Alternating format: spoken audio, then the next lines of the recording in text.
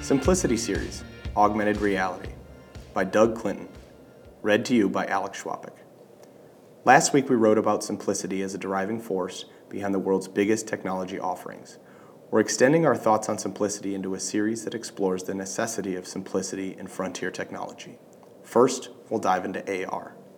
Simplicity for AR in 2018 must start with a question: what does AR do?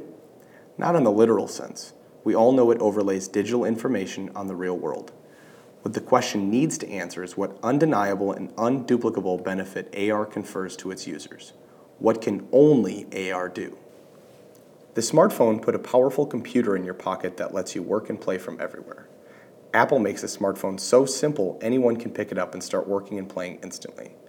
What can only AR do? The internet connected you with the world's information. Google sorts it for you. Amazon lets you buy things you find. What can only AR do? The answer isn't that it puts a computer with the world's information in your eye. That's only marginally better, maybe not even, than what we have now.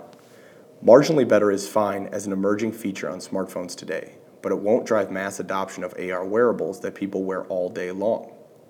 The problem is more obvious when asked what the killer use case of AR is. To be clear, a use case the average consumer could engage in every day.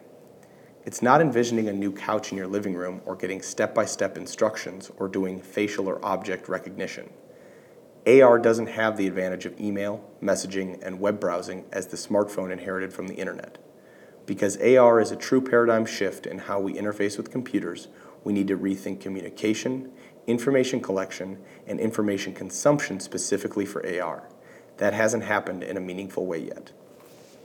Our tone here is tough, but only because we think the AR space has been taking a pass at answering this hard existential question in favor of experimentation with hopes that customers figure it out for them. We remain bullish on the future of AR and think the answer to our core question here might have something to do with the relative nearness of information it creates. To elaborate, we've evolved from a limited keyboard-style interface to a touch interface to a mixed reality interface that might incorporate gestures, thoughts, voice, etc. Interacting with information is becoming much closer to how we interact with the real world. This answer isn't perfect, but we think it's in the right direction.